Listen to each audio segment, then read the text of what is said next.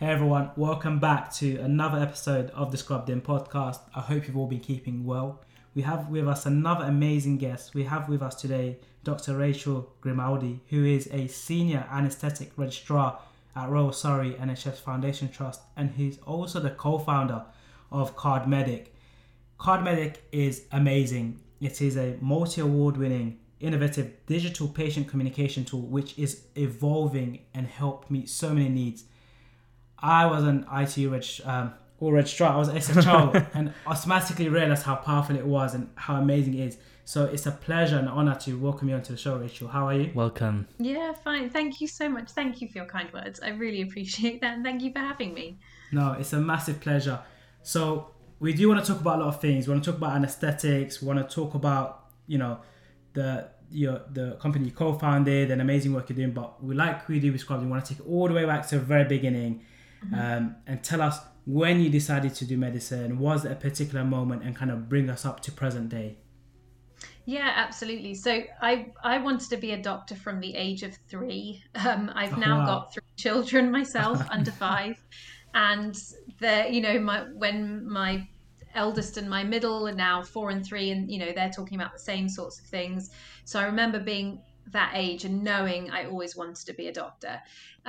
Was born in the UK and went to live in the States when I was 8 for 8 years. But out there, the schooling's very different. We didn't do separate science. It was just a different structure. So when I came back to school to do my GCSEs, I knew I wanted to be a doctor. I was told you'll have to do separate sciences, but you won't be able to cope because you've not done any before.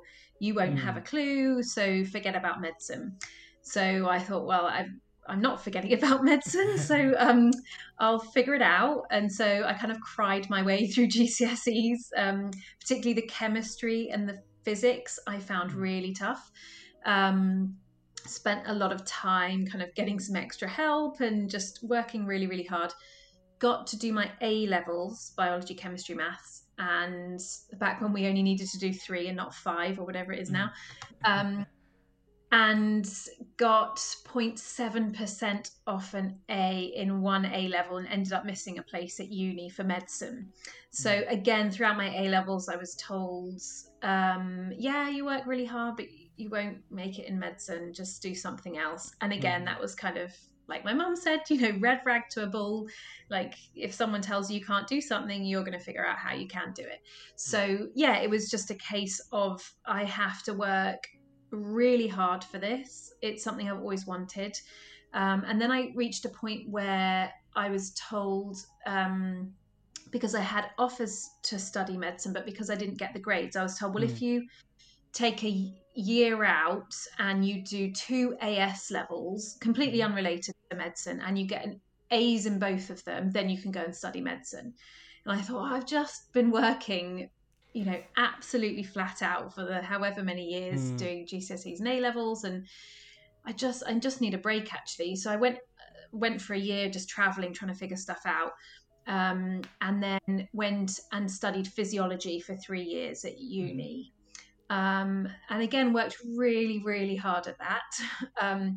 Ended up getting a first, which I was, really happy with, obviously, but, it was a huge amount of hard work. A lot of blood, sweat and tears went into that. And then got a place to study graduate medicine. But spent, a lot of time at medical school feeling like I don't deserve to be here. I was told I'd never make it this far, kind of thing. And even, a few years into being an anaesthetist, I've been in the NHS over a decade now. It's been a bit disjointed the last few years, having had 3 children in 3 years, but yeah, generally it's taken really until probably being a senior reg to feel like, of course there's loads that I don't know because I'm not a consultant yet, and I haven't been practicing for decades, but there's a lot that I do know, and I'm very aware of my limitations and all that sort of stuff. So I think it's taken all this time to kind of feel like more confident and relaxed in the job, and don't have to think about it too much. So yeah, that's kind of where it began. Fast forward very quickly to where I am now. For the people who also feel the same at med school, that I don't really belong here, or feel like they don't belong there, what would you go back in time and tell yourself and to those people? That's such a good question.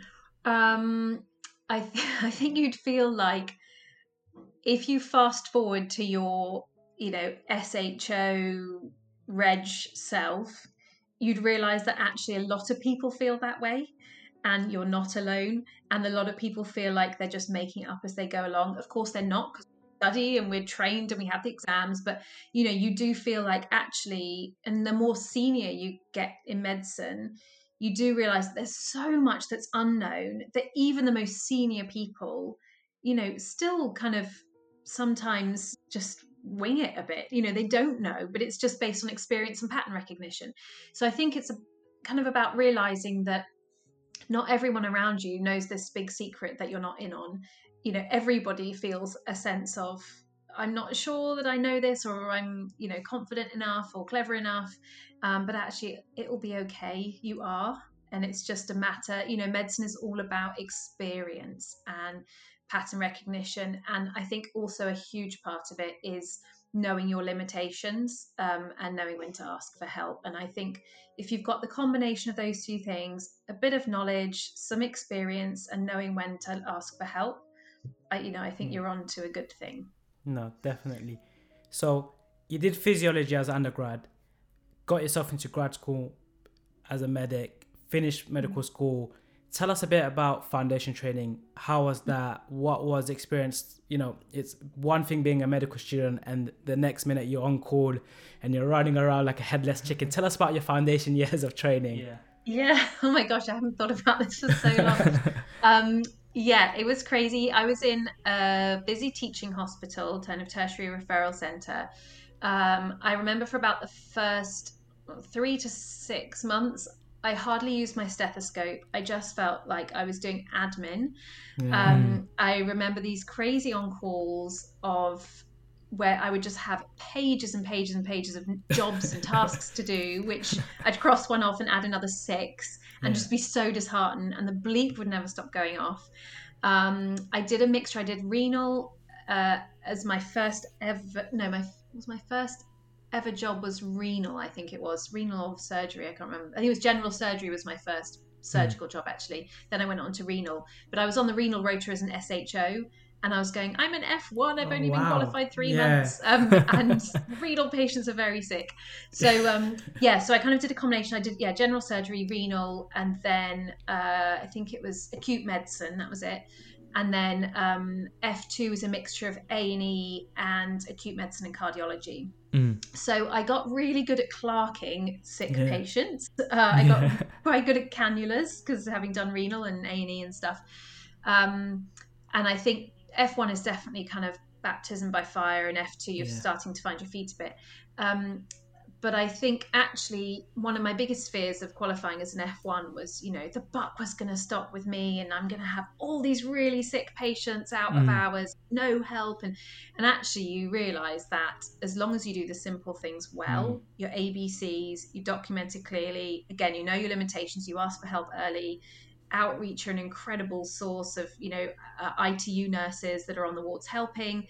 You've got seniors around you. Actually, the F1 has very, very little responsibility. They just need to be really good at admin and just be really good at doing the basics, ABCs well. So it was a hectic, exhausting couple of years, but definitely finding my feet a bit. I think that was a very important tip, asking for help. I think throughout medical school, we're never really taught to ask for help. We're just studying on our own, doing the placements on our own and getting on with it. And then when you get to F1, it's a bit alien to turn around to the nurses and say, I don't know what I'm supposed to be doing. Can you tell me what am I supposed to be doing? That's what I did on my first day. I remember turning to the head sister and saying, "What am I supposed to be doing right now?" And she's like, with the consultant ward round. You learn. That's the thing. Medicine really is a team sport. There are very few kind of specialties or subspecialties within medicine where you're very much kind of practicing very independently. And I think that's the beauty, is it's multidisciplinary. There's so much to learn from other people. And I rely massively, especially my early years, on the nursing staff on the wards. They're phenomenal. And in theatres, on my ODPs and anaesthetic nurses, I'm just, give me what you think and I'll go with it, or, tell me what to prescribe, that kind of thing. Because you learn, you work so closely with people. They trust you, you trust them, you know each other what each other's experiences, and you can really, you know, it's such a team sport. You really support each other, and that's what I love about medicine. Is that aspect of it, and that everyone has got something to bring, and you've got, you know, everyone's got something that you can learn from them. And I think it is one of those careers which is just amazing. I wanted to touch on, throughout medical school, even during foundation training, very few people get exposure to ICU, to anesthetics. How did you kind of decide that was the path you wanted to go? Did you kind of do taster weeks? Why did you pick anesthetics? Yeah, that's a really good question. So it's not something I ever really knew anything about. Growing up, I always knew I wanted to be a doctor, as I said, and I thought, you know, I'll be a cardiologist, or I think for some while I wanted to be a brain surgeon, and then I wanted to be a pediatrician, and these are kind of on my radar. But when I got to medical school, at the end of my first year, we had a lecture on fluids by an anaesthetist. And I was like, this is my physiology degree in action. This is amazing. Yeah. And just from then on, I was hooked. So that summer, at the end of my first year, I organised a 4-week taster or elective, whatever, with anaesthetists, and just fell in love with it. I'm quite an impatient person. I don't like waiting for things. I'm also really practical and hands-on. And with anaesthetics, you give a drug, you see the results. Yeah, you know, you could do procedures, lines, whatever you want to do, all sorts of different procedures, intubations, of course, blocks, transfer, really sick patients, all that sort of stuff is very much what I love. And I also love that you're just with one patient at a time. You can be focused generally, obviously. You can be focused looking after them, and you're not having the distraction of 5,000 bleeps and 6 trillion jobs to do. You know, you don't have the kind of chaos of the ward rounds or all that sort of stuff. I just loved anesthetics. So throughout medical school, when I was on my surgical placements, I'd go into the anesthetic room. You know, I'd find out which patients were having operations. I'd follow them to the anesthetic room when they were, you know, obviously making sure my jobs were done and things, and I was able to. I would follow them to the anesthetic room, get involved, and I'd be scrubbed in theatre, kind of peeking over the drapes to the top end, seeing what was going on. And then just did an elective, because I did graduate medicine. We only had, I think it was 4 weeks for an elective. We didn't get to do the whole bit that you do on the undergraduate course.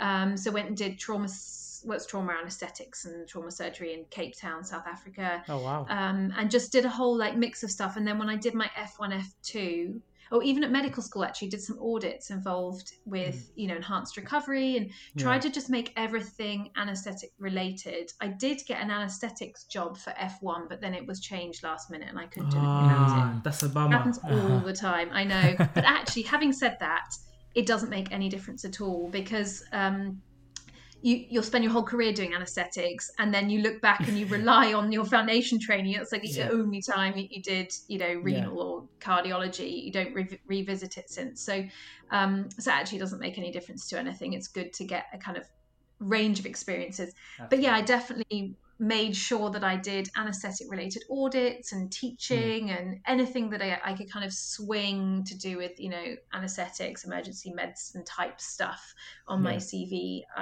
I got on there and then applied as soon as I could for core training.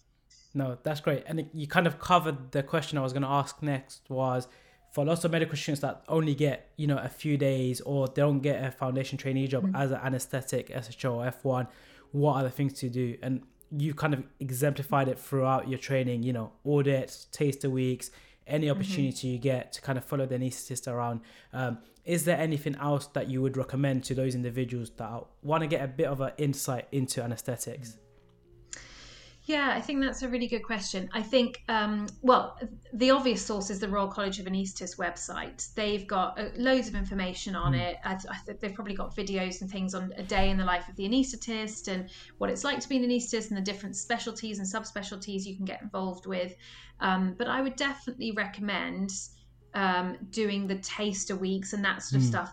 And then for each, and it will be the same, I'm sure, in other specialties in the hospital, there's always a QI or a quality improvement lead for anesthetics.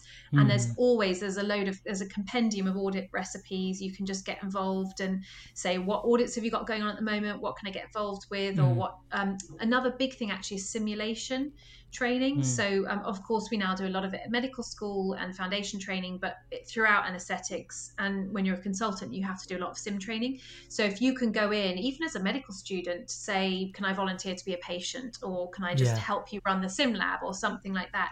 Getting involved in the sim training days is brilliant too. Potentially getting involved in writing, posters or presentations, or doing, for example, you could do medical student teaching on how to do cannulas, which is applicable then to anaesthetics, because you tick the teaching box and you tick the cannula box, which is obviously a big part of what you do as an anaesthetist, is getting access into patients.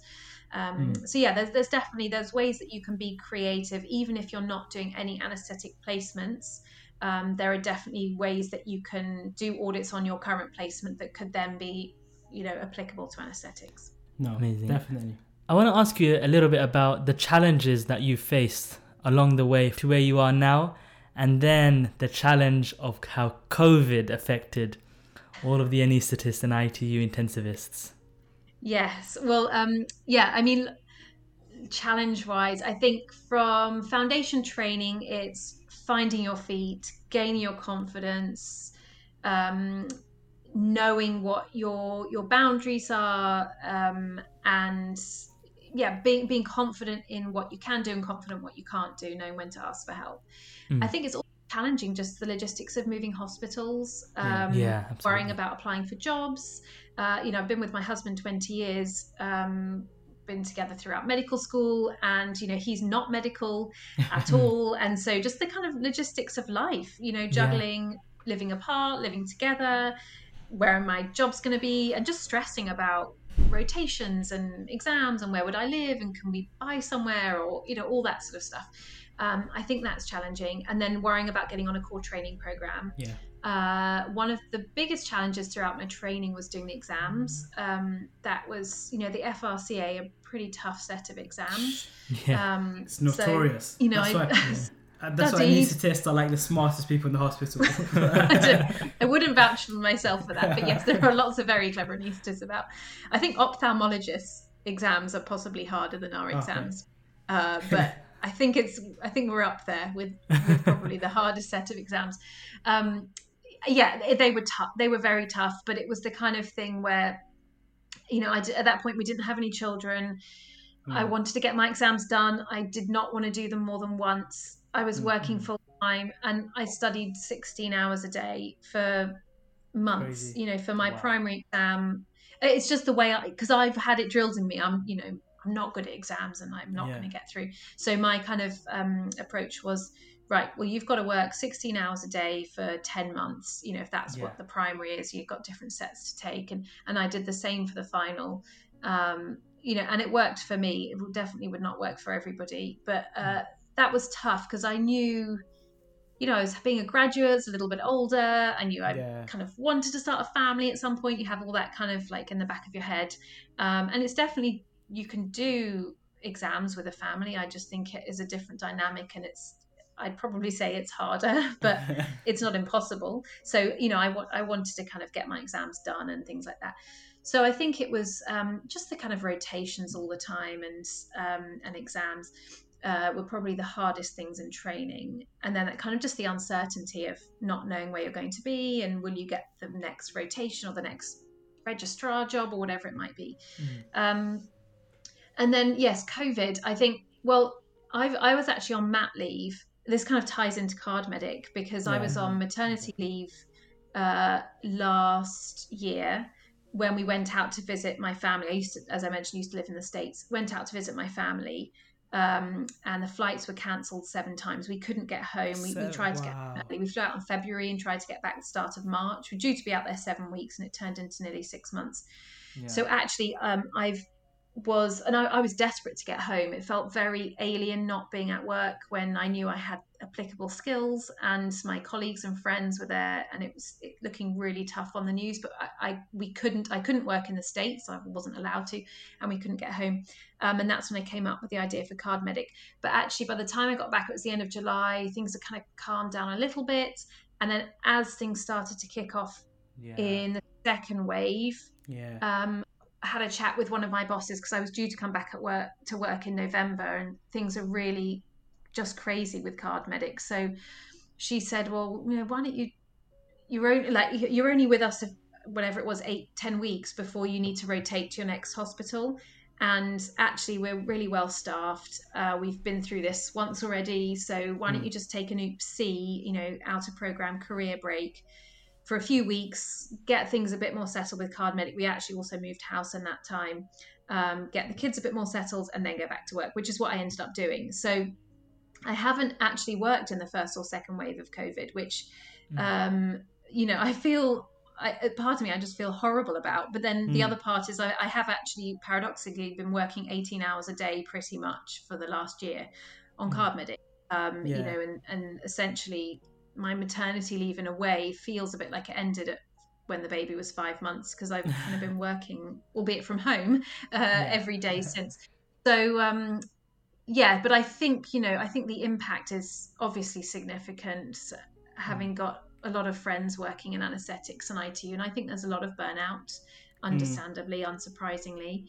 I think people, now going back into it, people on the surface are just the same as they were, but I think actually there's probably a lot of anxiety not that far underneath the surface, and I think people are still a bit in survival mode in a way, just you kind of make yourself go a bit numb just to carry on with stuff. And I think that, that's just generally in life, isn't it? When there's a lot of stress going on, one of the coping mechanisms is just to go a bit numb, to kind of get through the days. So I think there's next day.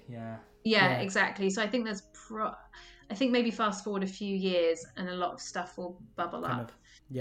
Definitely agree. And it was such an awful time, and you touched on it, and it was during this pandemic that the idea was born behind Cardmedic. So tell us about that process, and we'd kind of like to talk about how you're anesthetic reg, and all of a sudden you, not overnight but very soon after, became a CEO, co-founder. Tell us about that process. And am I correct, it was idea to being deployed within a handful of days? So tell us about how it started and where we are today. Yeah, definitely. So as I mentioned, I was in the States and I was really desperate to do something to help. And I spent about a week in tears just going, I've got to be back at work. This is awful. And then I was doing what I could to help people with emails and admin and stuff, but ended up coming across an article on Sky News about a patient who'd been to ITU with COVID and was terrified because he couldn't understand staff through PPE. So I thought, well, are people writing notes on a piece of paper? We sometimes do, how are people coping? So I asked around and people said, yeah, it's a struggle. So I thought, well, what about if I basically wrote those notes essentially and put them on a website? So wrote almost like scripts for conversations, put them online on an A to Z list. Healthcare staff could choose, visit the website, choose the topic, show the patient the screen, and they could just scroll through and read it.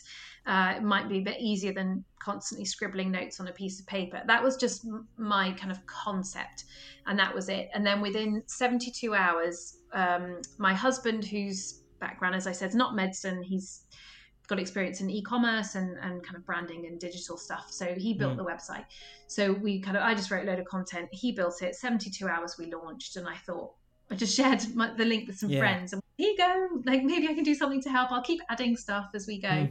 And then within 2 days, a friend said, oh, you should join Twitter, which I was a bit skeptical of because I'm not really into social media at all.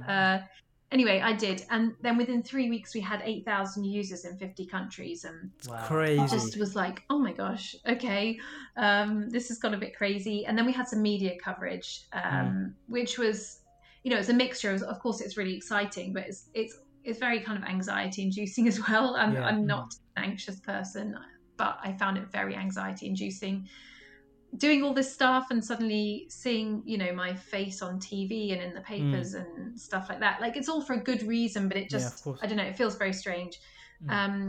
So had some media coverage. It did go a bit crazy, but then it did settle down. And then in the last year, we built an app in 10 days as well. So all a bit sort of rough and ready, but within a year, we've had 50,000 users in 120 countries and 16,000 app downloads. So it's been bonkers.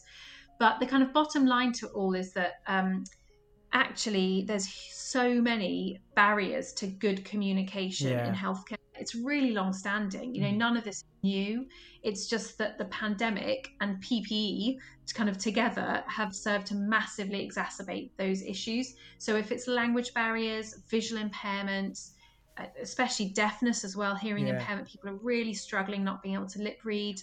And there's a lot of misconception around communicating with deaf patients as well, which I've been learning about.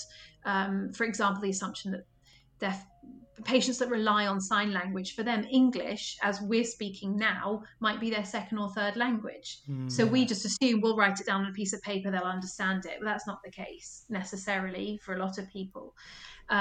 There's also, of course, cognitive impairment or learning disabilities, autism, aphasia, stroke, dementia, all sorts of impairments to communication. And it's 20% of the UK population, so it impacts a lot of people. And I know from my daily practice that there's always at least one patient that I find difficult to communicate with. Absolutely. And the realities, as I'm sure you know, of organising a translator or interpreter, or always having a speech and language therapist available, who are a phenomenal resource, but there aren't enough of them. And the same for learning disability nurses. So I think the realities of making these services available all the time when we need them, they're just not there. So there's this huge gap in service provision. So the feedback I was getting was, Cardmedic has got to stay around after the pandemic. It's really filling, it's kind of a one-stop communication shop. There's nothing else like it. It's filling a huge gap in service provision. So that's what the last year has been. It's been oh, right, okay, let's add content, let's create a team, let's do, functionality. And we're still we've got our first commercial product. We don't want patients and staff to have to pay for it. So we've got the light version, which is free but restricted content. And then we've got subscription versions for hospitals or any healthcare setting, GP, dentist, ambulance. In fact, we're just signing our first customer, which is Kent Surrey Sussex Air Ambulance, which is very exciting. Amazing. And we're making good progress with hospitals as well, but it can be used in any setting. That's the beauty of it. It's essentially, we've got the A to Z list of content, and it's multilingual, it's got easy read with pictures. For the emergency cards, we're building out the rest. Sign language videos and read aloud, and then an integrated translation tool. I think it's amazing. Been phenomenal. I've had speech and language therapists from across the UK, learning disability nurses, students as well. They've never met, all working on this voluntarily. We've had people translating, people doing the sign language. It's just people submitting content. It's been phenomenal. Yeah, definitely. And it's such a simple solution to a long-standing problem. And I know that feeling of when you're just about to intubate a patient, they don't really understand what you're doing, and that fear across the eyes, and especially with PPEs and all these individuals coming in with masks and gowns on, it must be awful. Tell us a bit more about this transition into entrepreneurship, being a leader, being a co-founder, now having a team of your own. We don't get taught this in med school. You definitely probably didn't get taught it as a reg. How was that transition? What have you learned about yourself? What skills have you picked up? Oh, yeah, that's a great question. So, so I have no business knowledge at all. Having, my husband obviously been together for a very long time, kind of absorbed a bit through him, just through daily chats about business, but definitely have no training. And kind of came at this going, what do I know about running a business? So I went on the Hill, which is a business accelerator course in Oxford University Hospitals. And they work with the university as well. And they were amazing. That was 3 months, I think, last summer I applied for. It's free. It's got the phenomenal speakers, amazing faculty. And actually my mentor from there is now my chairman. And he's got experience in selling into health, selling into the NHS and also healthcare IT and all sorts of stuff. So then after that, I did another, it was an open API interoperability bootcamp, which I still struggle to know what API stands for. But my mentor on that then is now my CTO. Oh, amazing. But doing those 2 courses really definitely kick-started the kind of business knowledge side of things, and just kind of absorbing through having lots and lots of conversations ended up through that process writing a business plan. It felt a bit like after the horse had bolted, because we were kind of out there doing it now, but trying to formalize it a bit. Just reversible, and writing a pitch deck, pitching to investors, all that sort of stuff, kind of gaining those skills. And I'm now on the NHS Clinical Entrepreneur Program, which is fab. And it's kind of, we've had a couple of sessions already, and it's starting to very much complement the skills that I've picked up so far. I think a lot of, I suppose, what have I learned about myself? It's definitely opened up a whole new part of my brain that, I never would have imagined existed. It's like when you start medicine, it's a whole new language and jargon, ways of speaking about things. And I've, again, a lot of imposter syndrome. What am I doing here? What do I know about this? And all that sort of stuff. But I suppose it's kind of taught me that it's still relatively early stages, but I can do this more than I ever thought I would be able to. And it's also taught me to kind of embrace the chaos and uncertainty a bit. It's kind of be a bit more comfortable in that space. And that's partly also COVID, because I'm a planner. I love having a plan. I had a plan until COVID hit. A lot of things have changed, and I think and running your own business, it's a lot of very long days, sleepless nights. It's a hard, you're just doing a podcast. It's very involved. It's a lot of time and effort. And it's tough, it's tough, because what we really want to do with Cardmedic is make it, we've got a Cardmedic Foundation, so we want to make it tech for good and positive social impact, reduce health inequalities, improve safety, all those things. And so whilst it's a commercial business, we want to reinvest that into the foundation, which will subsidize Cardmedic's use abroad, but also provide grants for healthcare entrepreneurs and in developing countries, and money for training programs and patient safety and human factors and all that sorts of stuff. But it definitely involves a lot of chaos, and every day is very, very different. And thank heavens for my NHS salary as well, because I love my anaesthetic job and I wouldn't give it up. But when you're running a startup, we've had Innovate UK grants, we've now had a bit of investment, but none of that's guaranteed. So it's stressful if you've got mouths to feed and mortgage to pay, to know how you're going to pay your bills.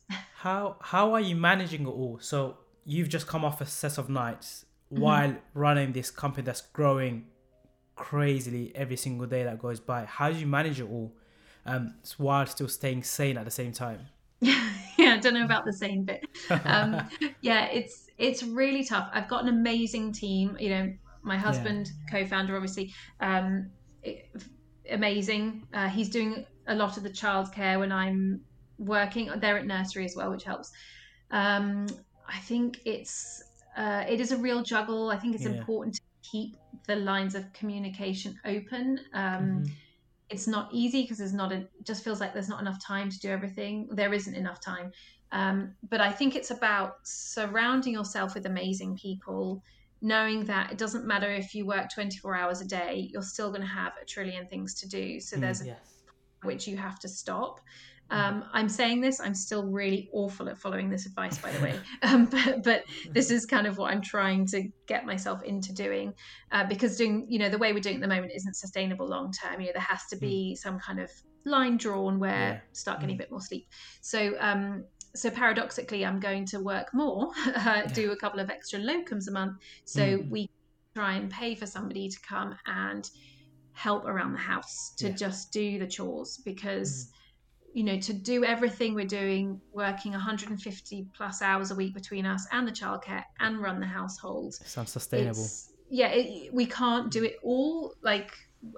We are doing it, but at the expense of spending time with the children, who are 4, 3 and 1. So that time's just going to go so quickly. So actually, I think it's more efficient to do a couple of extra locums and then cover someone helping around the house. And I think I'm hoping, fingers crossed, that's going to give us some breathing space. But it's not easy. There's no silver bullet to it, unfortunately. No, definitely. And I think the beauty of all, I shouldn't say beauty, but I think with all great things, like these are the sacrifices you have to make, and it is kind of the relentless time spent on it.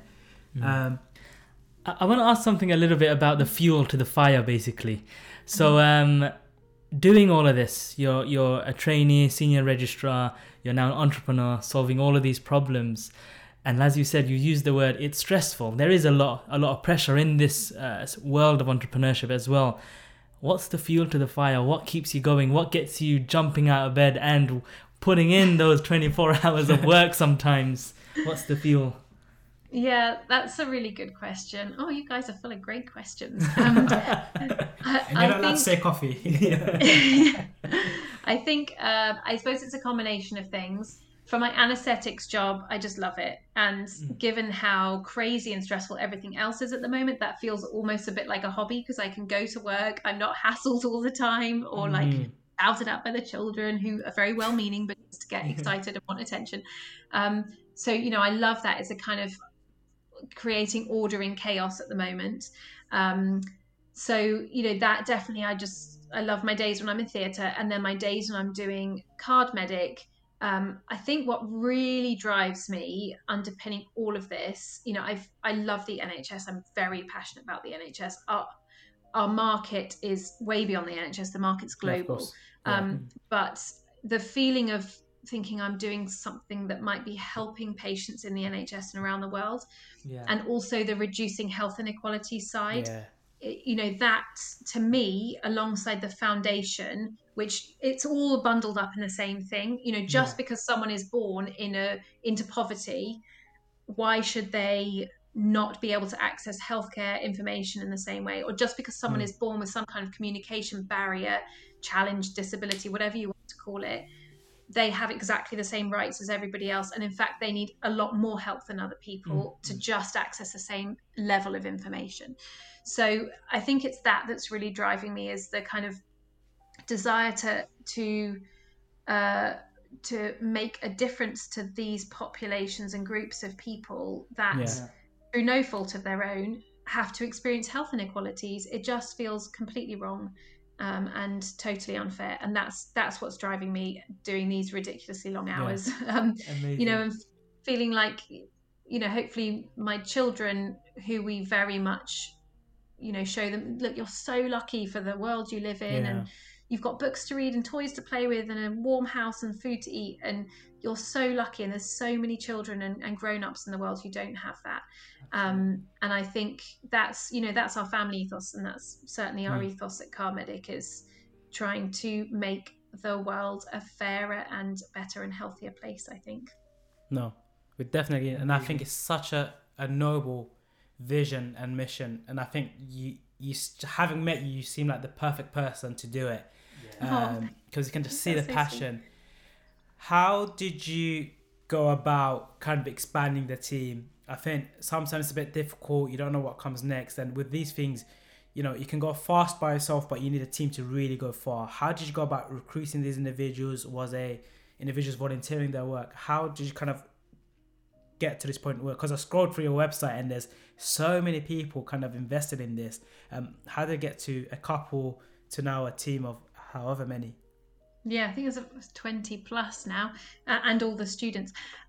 It's just kind of grown very quickly, naturally. So, so as I said, my chairman was my mentor in Oxford. My CTO is also my mentor on the other program, the Hill program in Oxford.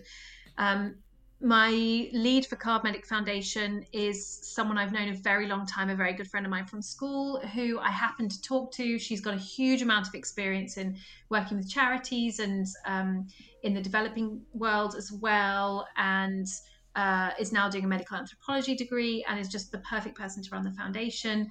The speech and language therapists and learning disability nurses who are involved have all just got in touch through Twitter. Twitter and LinkedIn have been amazing. They've really been phenomenal. Like I'm not on Facebook or Instagram or anything else. Twitter and LinkedIn have been brilliant.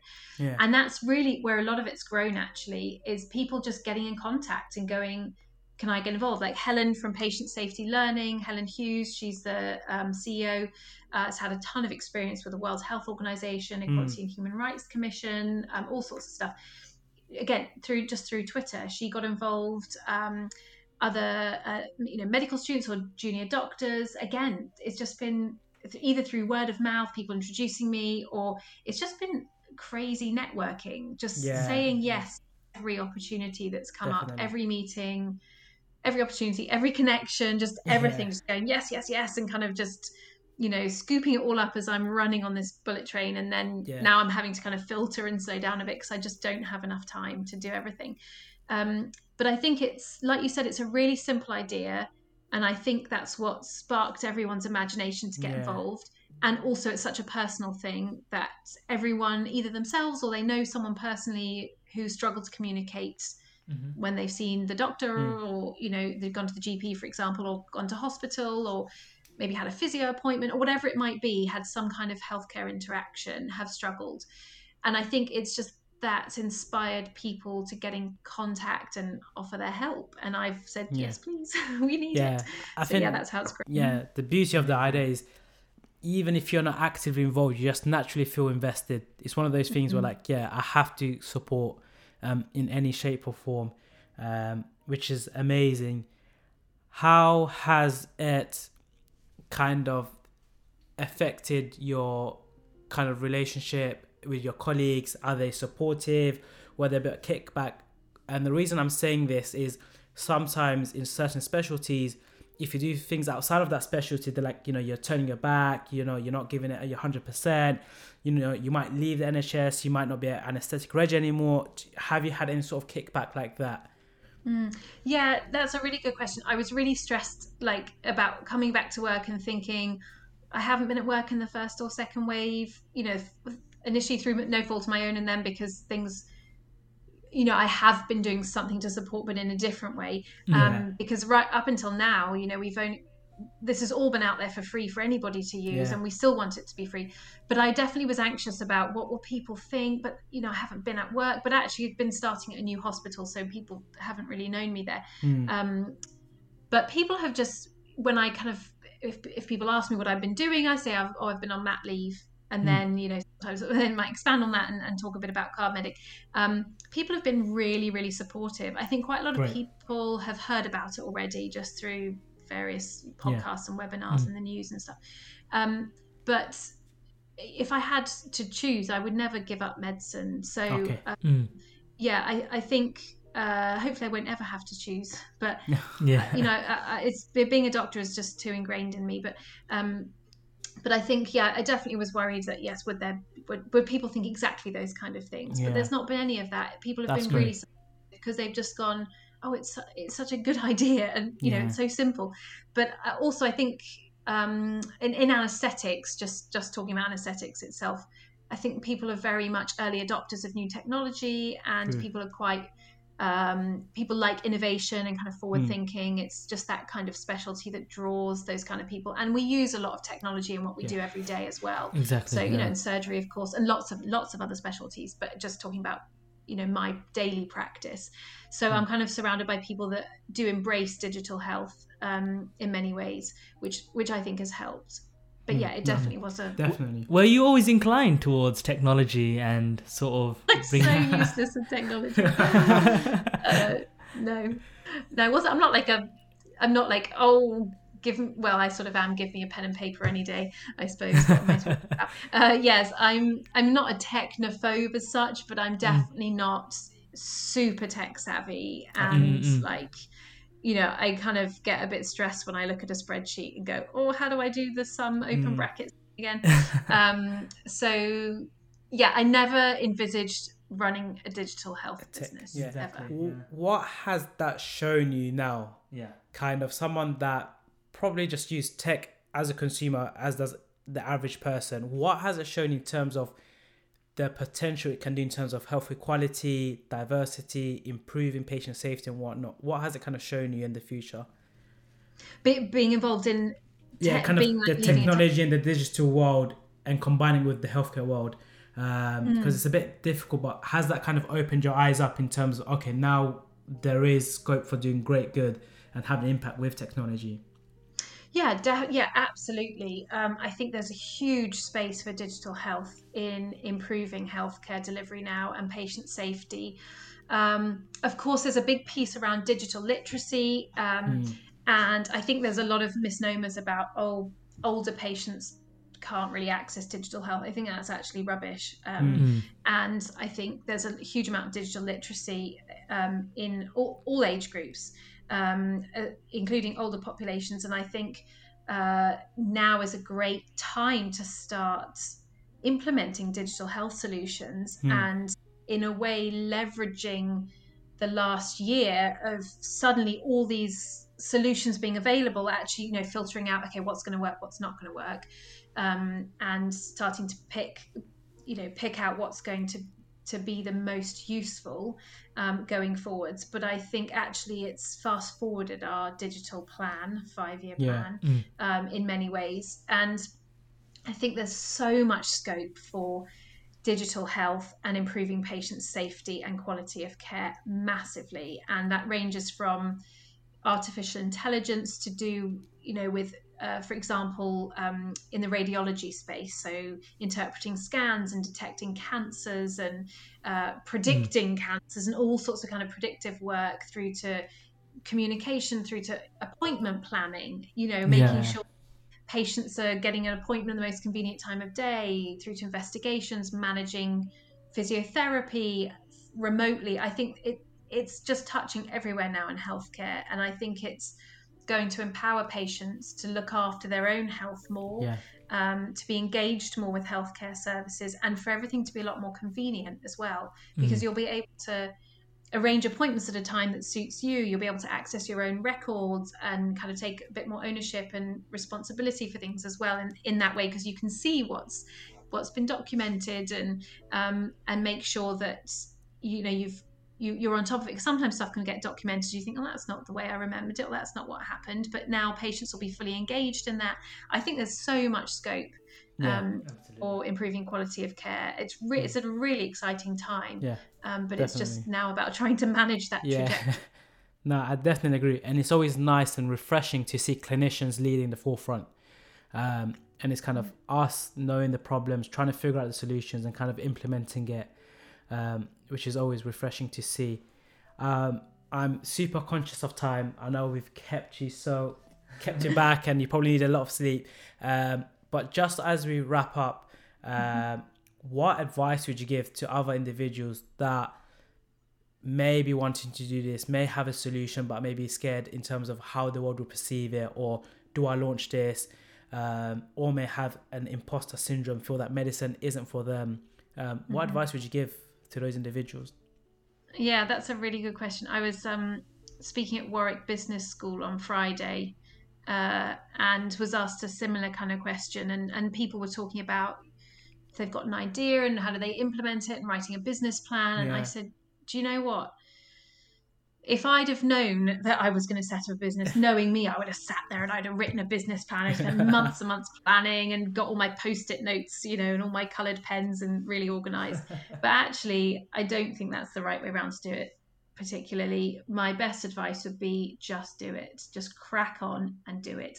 Have an idea, but just get started, because the product that you start with won't be the product you end up with. We've got so much to do to Carb Medic. We are refining. We're still building our kind of we're still refining our first release, really. And there's always going to be refinements and improvements to make. Yeah, and I think if you just sit there and start writing your business plan is a live document. It's going to be changed all the time. Some people never write a business plan. They just write a pitch deck and expand upon it a bit. So I just think don't hold yourself back by these things. Get on and do it, but make sure that whatever it is that you come up with is a genuine solution to a genuine problem, not a solution looking for a problem, because it won't succeed that way. Thank you. And I think that's sound advice, and it's tremendous work you're doing. You really are doing something amazing, and it's really nice to see someone like yourself leading it. I wish you all the best for the future. I'm super excited to see what you guys come up with next. But I just want to thank you again, and thank the listeners. It really has been a pleasure.